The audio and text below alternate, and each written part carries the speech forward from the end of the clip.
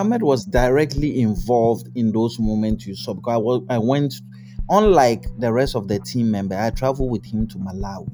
So we were together in the danger. I was holding his hand and I held him. I mean, we were holding hands when the people were throwing the knives at me at the back and hitting me with the stones and all that. I held on to Ahmed. So he was right in the thick of. Ahmed has never been a coward. Tiger Eye is not a team of someone sitting at the top and saying, hey, somebody should go and do it. No, we are very practical and we are very careful in choosing the people we term as investigators. Everybody, what Ahmed did, everybody in the team can do. What I do, everybody in the team is trained to be able to do it. So Malawi is not exceptional. We've done other neck-racking investigations in similar angles, and Ahmed has triumphed in that. Welcome to Deep Dive from the Global Initiative Against Transnational Organised Crime. I'm Jack Megan-Vickers. And this is The Murder of Ahmed Divela, Part 1. Ahmed was no coward. Since the number 12 expose, an investigative piece that shook the very foundations of the Ghana Football Association, Ahmed has never been a coward. So as you can see rolling on the screen, this is a boy, or a bad boy. Ahmed worked closely with the award-winning investigative journalist Anas Aramiyao Anas. Together they exposed corruption in the Ghanaian judiciary, health sector, and most recently, soccer. That I must prefer the noisy, boisterous, sometimes scurrilous media of today. Many here may not know that they were neighbors to a member of one of the world's foremost team of investigative journalists. So what about those who say putting his face and his name and where he lives could be vital information for those who may want to hurt him? And so in other words, you are complicit. It was necessary for me to bring the guy's picture out for people to see who he is. The truth will triumph. On the 3rd of May 2018, the Ghanaian president Nana Akufo-Addo walked onto a stage in Accra. I'm very grateful to the United Nations Educational, Scientific and Cultural Organization, UNESCO, for the invitation to participate in this year's World Press Freedom Day, which is being held in our capital city of Accra for the first time on the theme, Keeping Power in Check, Media, Justice, and the Rule of Law. We are proud to host this year's event. And those of you who come from beyond our shores are welcome amongst the people who pride themselves on their sense of hospitality. Ghana for a long time has been considered a shining light for press freedom. And it was in 2018 that Akufo-Addo hosted UNESCO's World Press Freedom Day. At the time, Ghana sat 26th on the Reporters Without Borders Press Freedom Index. That was ahead of the UK, France, the United States. In fact, Ghana sat higher than any other country on the continent of Africa. I will say again that I must prefer the noisy, boisterous, sometimes scurrilous media of today to the monotonous, praise-singing, sycophantic one of yesteryear.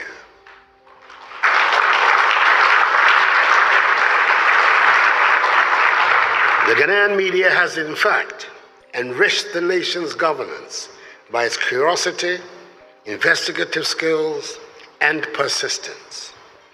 I assure you that the Ghanaian people will continue to defend the right to free expression to the very end because of their determination to build a free, open society with accountable governance. But despite these words, 4 years on in 2022, Ghana's position in that same Reporters Without Borders Press Freedom Index had dropped from 26th to 60th, and articles were appearing in which Ghanaian journalists feared for the future of press freedom in the country.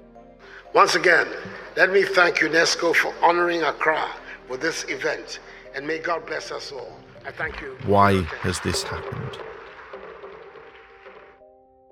My name is Anas Aramiyao Anas. I'm an undercover journalist and a lawyer from Ghana. Anonymity has always been my secret weapon. I have worked across the length and breadth of the continent, exposing human rights abuse, organized crime. I am seen as a very controversial journalist because I don't do what a normal journalist does. I name, I shame, and jail. You may have problems with it, but it works. It works in my part of the world. You may have come across Anas. He's a remarkable journalist, famed for wearing a beaded mask and never revealing his face. The reason is that his undercover agency, Tiger Eye PI, specialise in undercover journalism. Tiger Eye is that organization which I won't call a normal newsroom setup. It's purely investigative. You know, when you are in a normal newsroom setup, you are unable to dedicate a lot of time to investigations because of the pressures that come up. But we are specifically for investigation. So we have time. We have time because time allows you to get depth. Now, Tiger Eye over the years has churned out some of the brilliant stories, if not in the world, but on the continent. And there are issues that are dear to the very African or the very Ghanaian. When we say a story is a story at Tiger Eye, it means that that story must affect our grandmothers in the village. Tiger Eye is hinged on impact. We ensure that our stories end up bringing a smile to the average Ghanaian or the average African.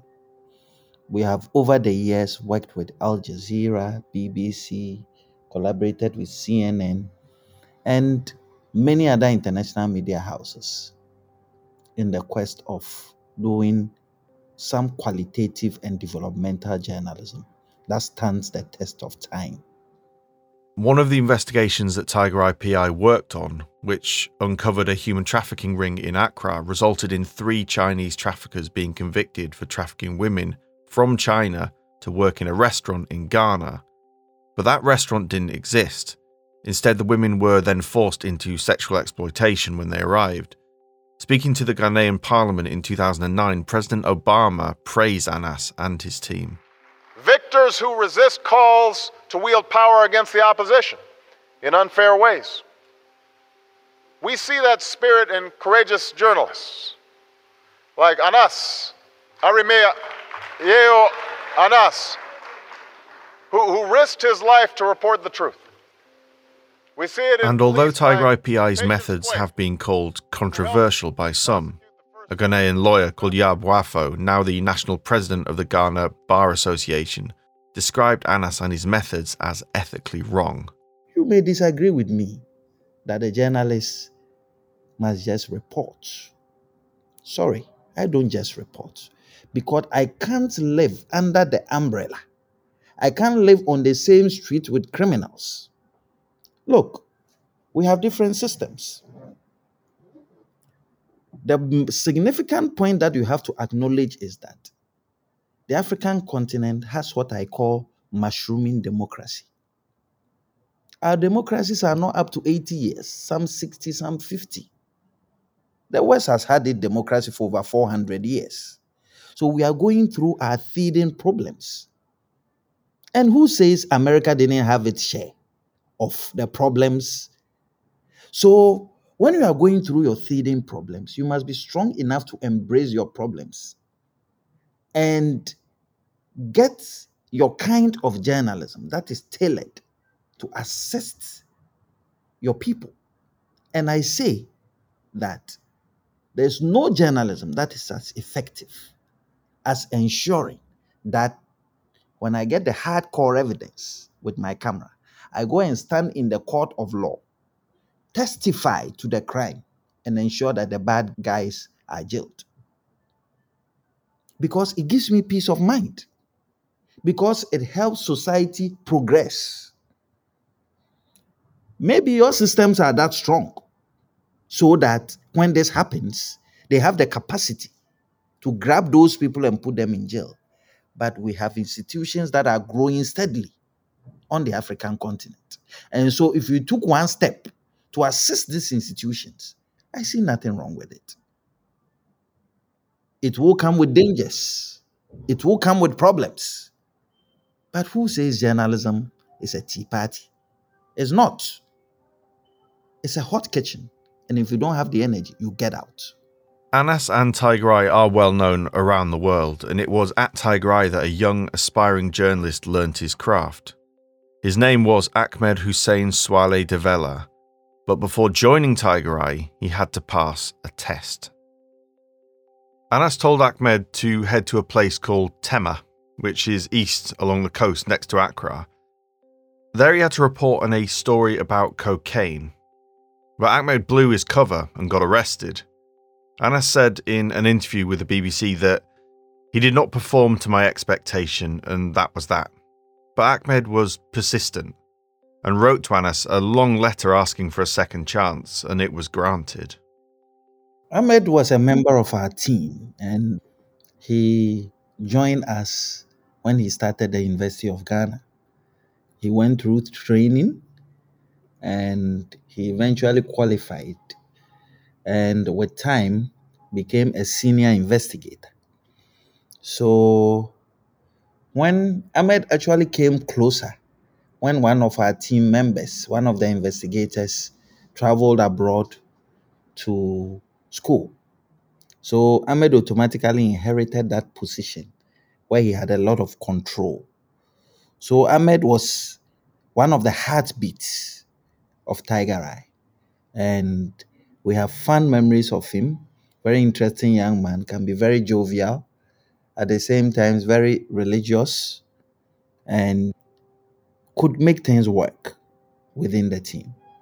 According to those who worked alongside Ahmed, he was a quiet and unassuming man who became known as the encyclopedia of the team due to his understanding of each project, and a spiritual leader because of his tendency to pray before the team went undercover.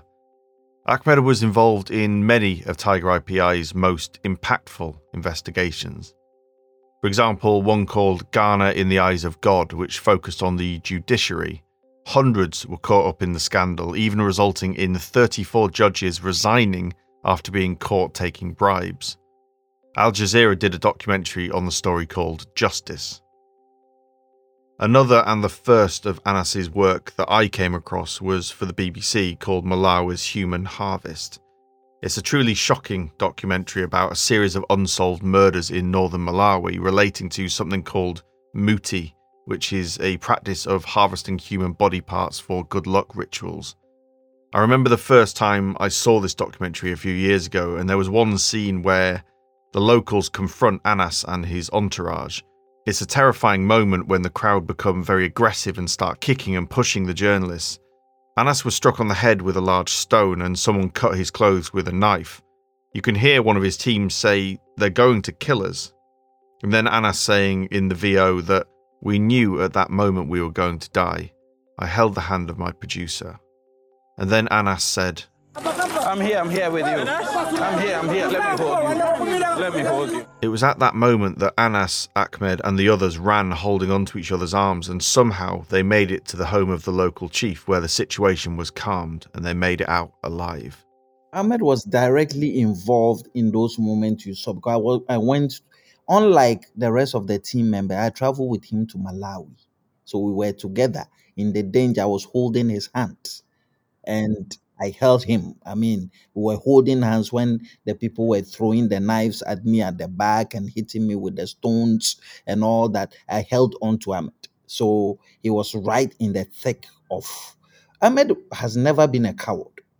Tiger Eye is not a team of someone sitting at the top and saying, "Hey, somebody should go and do it." No, we are very practical and we are very careful in choosing the people we term as investigators. Everybody, what Ahmed did, everybody in the team can do. What I do, everybody in the team is trained to be able to do it. So Malawi is not exceptional. We've done other neck-racking investigations in similar angles, and Ahmed has triumphed in that.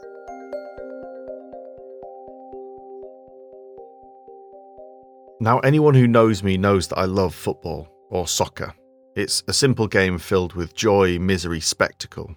The beautiful game, as it's so rightfully known. Football is, by some margin, the biggest sport in the world, and it's played and watched, but most importantly, enjoyed almost everywhere. Now, Ghana is obsessed with the game. It's huge. And they've produced some fantastic players over the years, like Michael Essien or Asamoah Gyan, and a true hero from my childhood, Tony Yeboah. It seems odd to talk about football on a podcast like this, but sport, corruption, and organised crime have been enmeshed for as long as they have existed. Arnold the Brain Rothstein, the New York gangster, was indicted but not convicted for the Black Sox scandal which fixed the 1919 Baseball World Series. In Colombia, Pablo Escobar heavily invested into his local football team in Medellin, Atlético Nacional, and used the club to launder some of his vast fortune made from cocaine. In cricket, spot-fixing allegations that have plagued the sport over the years. This is where a player agrees before the match to deliver something specific that can be betted on. For example, the fourth ball of the seventh over, a bowler might deliver a no ball. Agreed ahead of time, it allows a lot of money to be bet on that specific, unlikely occurrence where the odds are high. This is connected to organised crime in places like India and the UAE. For example, the infamous D Company and its leader Dawood Ibrahim, who was designated a global terrorist by the US Department of the Treasury in 2003. Of course, boxing has a long history with organised crime. During the 50s, Frankie Carbo, a Lucchese crime family member and former gunman of Murder Inc., controlled the International Boxing Club of New York, the IBC, fixing many of the lightweight and welterweight fights of the time. In more recent times, the so-called Kinahan organised crime group have been accused of a connection to boxing, although its alleged leader strongly denies this and has done for years. In horse racing, the Los Zetas in Mexico laundered drug money through the purchase of thoroughbred racehorses in the US, one of their horses even winning a prestigious race in 2020. This story is brilliantly told in a book called Bloodlines by Melissa Del Bosque. Anyway, you get the idea. Professional sport and criminality have a long and uncomfortable relationship in all parts of the world. And there was a specific incident that pushed Tiger Eye PI into an investigation which became known as Number 12. One of the influential things that got me to look into Number 12 was the fact that some time ago in the 2000s, I had a rude awakening that one morning people had gone to the stadium to watch football and there was a stampede. Many people died. I went physically to the morgue to see the dead bodies, and I was so depressed that day. I sought to make more inquiries about how this happened. And the answer was simple: poor officiating. Somebody had whistled for a penalty, and they knew that was not a penalty, and they were sure that that person had been paid.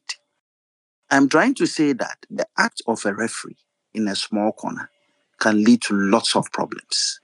Look across the African continent and the world. You've seen that on many occasions, the stampedes that happen in stadiums are as a result of poor officiating. So my mandate was simple: confirm whether there is poor officiating or not, and whether money exchanges hands from not only the Ghana Football Association, but up to the FIFA level. Number 12 premiered in Accra on Wednesday the 6th of June 2018, about 1 month after the same city hosted World Press Freedom Day. And let's just say this investigation made a real impact. In all this, over 100 rated and top football executives from the FIFA level, Confederation of African Football level, from the Ghana Football Association were all implicated, and a lot of them were fired as a result of Number 12 or betraying the game. Now, Ahmed was one of the key investigators in this corruption scandal, but the risk with any investigation like this is that it can seriously upset some very powerful people. And remember, some people don't like the investigative methods of Anas and Tiger Eye PI.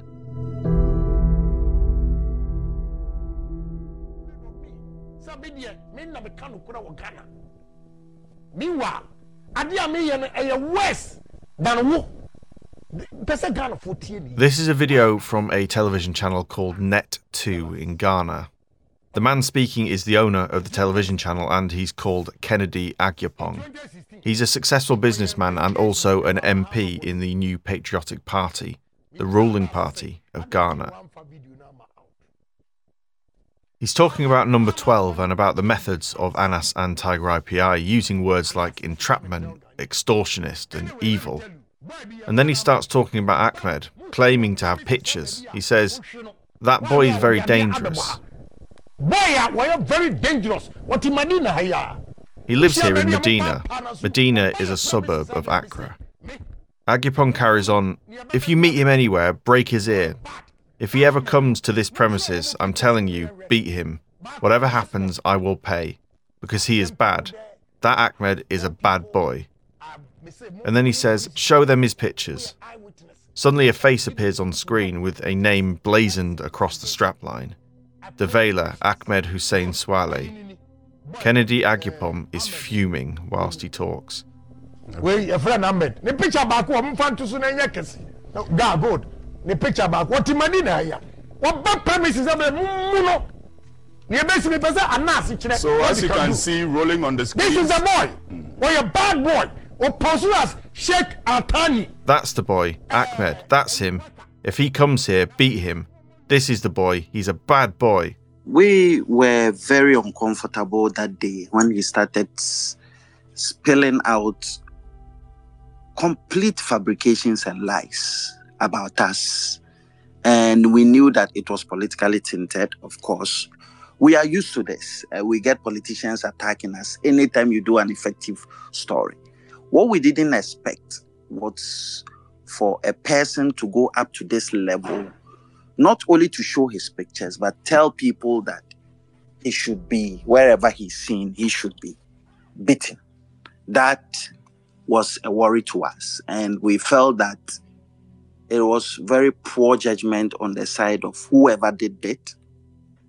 And we thought that was going to be the end. But Ahmed's picture shown on that television network was not once, it was consistent.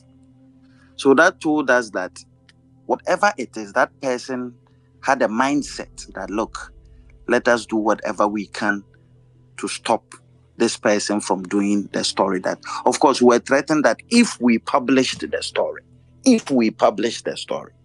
and knowing us and knowing the history that we have, we are not moved by such threats at all. So we indeed went ahead and published the story. So yes, within our camp, we weren't happy that the pictures came out. We weren't happy about the threats. And that's why we went further to report it to the Ghana Police Service. We went further to report it to the Ghana Journalists Association and other international bodies that, look, this was what was being done to our colleague. And we were unhappy about it.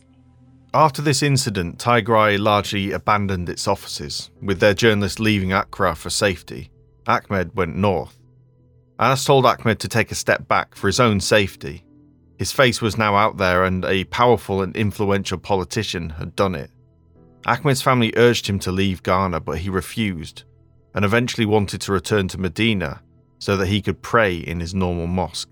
We spoke on a number of occasions and he was very concerned for his life. The threats were serious. They came from a senior member of the ruling party, and understandably he was worried. This is Jonathan Rosen, a senior researcher with the Committee to Protect Journalists. Yeah, I had been in contact with Ahmed during the months before his murder, following threats he received by a Ghanaian politician with the ruling party. That politician, Kennedy Agyapong, had gone on a television program broadcast by a TV station that he owned and railed against Ahmed and Anas and their investigative work. He instructed viewers to attack Ahmed while an image of Ahmed's face was shown on the screen. He said, "Whatever happens, I'll pay because he's bad." Agyapong told his viewers this. This threat was particularly serious because Ahmed and the Tiger Eye team work undercover. Their faces are not publicly known. So to broadcast his image with the threat was, particularly serious. Additionally, before that, Agyapong had threatened Anas on another TV broadcast, criticizing his work and dragging his finger across his throat while making a choking sound. So it was in the context of these threats that CPJ was in contact with the Tiger Eye team, including Ahmed, and we published about these threats, calling for Agyapong to stop. And I was speaking to Ahmed about his situation.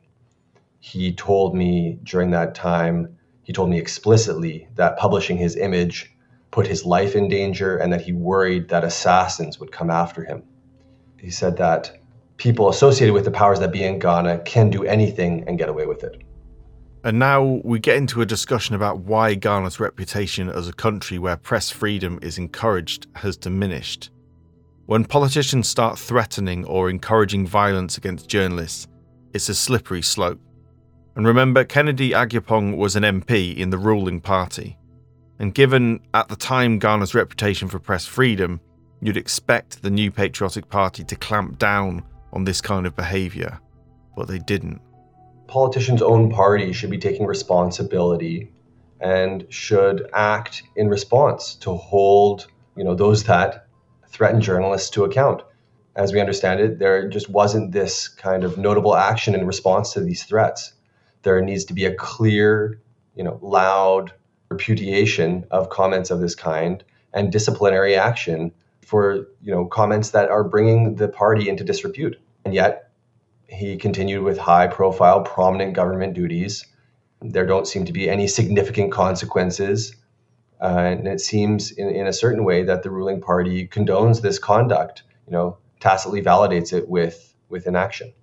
More generally, if the government is committed to press freedom, it needs to walk the talk and act when members of its own are in the wrong. A few months later, on the evening of January the 16th, 2019, Ahmed was driving his blue BMW through the streets of Medina in Accra. He'd left his brothers to go and check on his nephew, who'd been sick. A motorbike with two men on it trailed the car. Eventually they pulled up alongside Ahmed's car and the person on the back of the motorbike had a gun. He fired at Ahmed, causing him to swerve suddenly and crash into a roadside shop. One of the men on the motorbike got off and walked calmly to the driver's side window of the BMW and fired 2 more shots at Ahmed. Such was the shock among the crowd of people watching that witnesses said that they thought they might be watching a late-night film shoot. But there were no cameras, no lighting. The shooter then turned to face the crowd, smiled, raised a finger to his lips, and then calmly left the scene. The crowd of people inched closer to the shattered left window of the BMW, and there lay Ahmed Hussein Swale Divela, journalist, husband, father of 3, dead.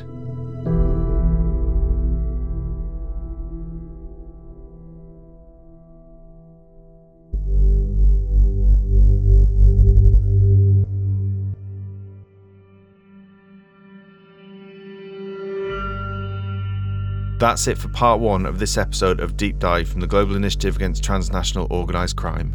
A big thank you to Anas and Jonathan for being part of this episode. In the next episode, we'll look at the fallout from Ahmed's murder and where the responsibility lies, what his murder means for the freedom of press in Ghana, and how organised crime was involved.